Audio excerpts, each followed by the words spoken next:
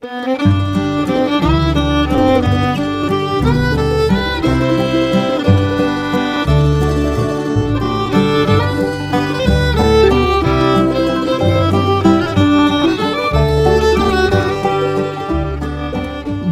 morning, Oregon. I'm Finn J.D. John, FJ at OffbeatOregon.com, and this is the Daily Offbeat Oregon History Podcast. Today, for your listening pleasure, we have an archive show, first published as a newspaper column and podcast episode sometime in the last 10 years.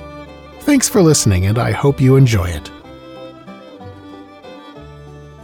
This story was first published on January 1st of 2012 under the headline, Oregon City was home of world's first electric power grid. Here we go. In the summer of 1889, the city of Portland had something that no other city in the world had: electric service. Oregon City's Willamette Falls had become the source of the world's first high-tension power line, a 14-mile run of 6 copper lines carrying just 4,000 watts of direct current, enough to run 3 electric space heaters, across the river and north to Portland. Before this, electrical power could only be distributed within a couple miles of a generating station.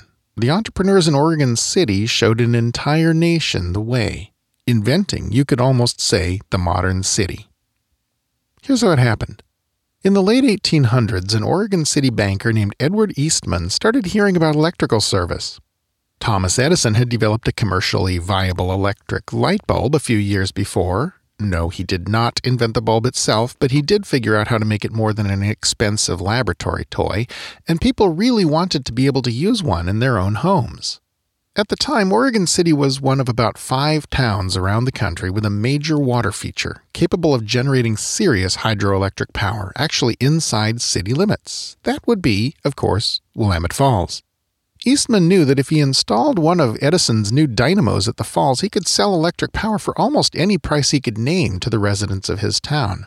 So in 1888, he got busy and formed the Willamette Falls Electric Company, the outfit that would later become Portland General Electric. Eastman installed his dynamo in one of the mills at the falls, and soon Oregon City was an electrified town. But it was a small electrified town. Eastman knew the real money was to be made a dozen miles north in the big city, Portland. Now, electricity generates friction when it moves through anything, including wires. That friction is what makes the thin wires with a lot of power heat up, and that heat is the electric energy being dissipated. That's why power plants could only be installed a few miles from a city. At longer distances, either the wire would have to be enormous and expensive, or very little of the power that went into one end would come out the other. The rest would be dissipated along the way in the form of heat. What Eastman and his associates knew was that they could convert, say, 100 amps of 100-volt current into a dozen or so amps of 1,000-volt current. This would go through the same size line as a lower voltage current. When it got to the other end, it could be converted back into 100-volt power and used. That way, you could use a much smaller line. So, in the summer of 1889, they put this idea into practice, and for the first time in history, the streets of a major city were bathed in grid-powered electric light. They were pumping 5,000 watts of power into the lines at Oregon City, and 4,000 watts were coming out at the other end. Not bad for first-generation direct current service. For a year or so, Portland enjoyed its unique status and its unusual access to electric lighting. Then disaster struck. A catastrophic flood damaged Willamette Falls Electric's power station. Portland, once again, went dark. But the Willamette Falls Electric people were true entrepreneurs. Rather than lamenting the disaster, they seized the opportunity it presented. Eastman and his colleagues got busy rebuilding the station, but they didn't just replace the ruined equipment. The direct current technology Edison was selling was being superseded, despite Edison's vigorous protests, with the superior alternating current system invented by Nikola Tesla.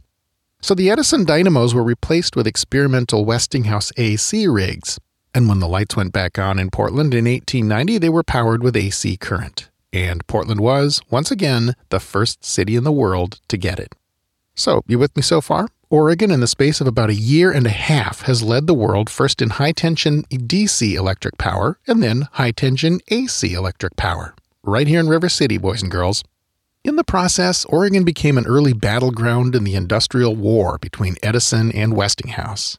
Edison, who controlled the patents on DC but not on AC, went to extraordinary lengths to paint his rival's system as unsafe, using it to electrocute a variety of animals, including notoriously a circus elephant named Topsy, and even inventing the electric chair for the execution of capital criminals using, of course, alternating current. None of that worked.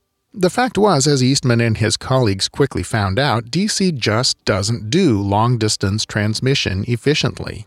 Commercial DC didn't die out completely until 2009, when a small handful of New York customers were finally disconnected, but by about 1910 it was largely irrelevant, and Oregon's first power company had left it behind decades before.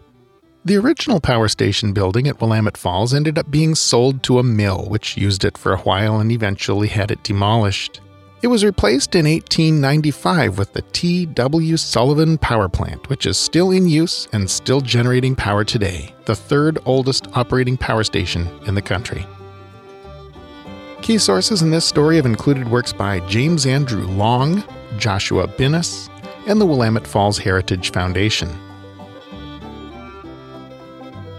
Well, that's our show for today. Thanks again for listening, and I do hope you enjoyed it. This podcast is part of Offbeat Oregon History, a public history resource for the state we love. Check out our hub page at offbeatoregon.com to explore all the other things we do or to find full citations and visuals that go with today's show. This podcast is covered under a Creative Commons license. For details of that, see offbeatoregon.com/cc. Our theme music is by the Atlas String Band and was written by Carmen Ficara. Listen and download more at atlasstringband.com. Offbeat Oregon History episodes are uploaded every weekday morning at around 6 a.m., so it'll be a couple of days before you get your next fix. Until then, go out and fill up the rest of the day and the subsequent weekend with good stuff. Bye now.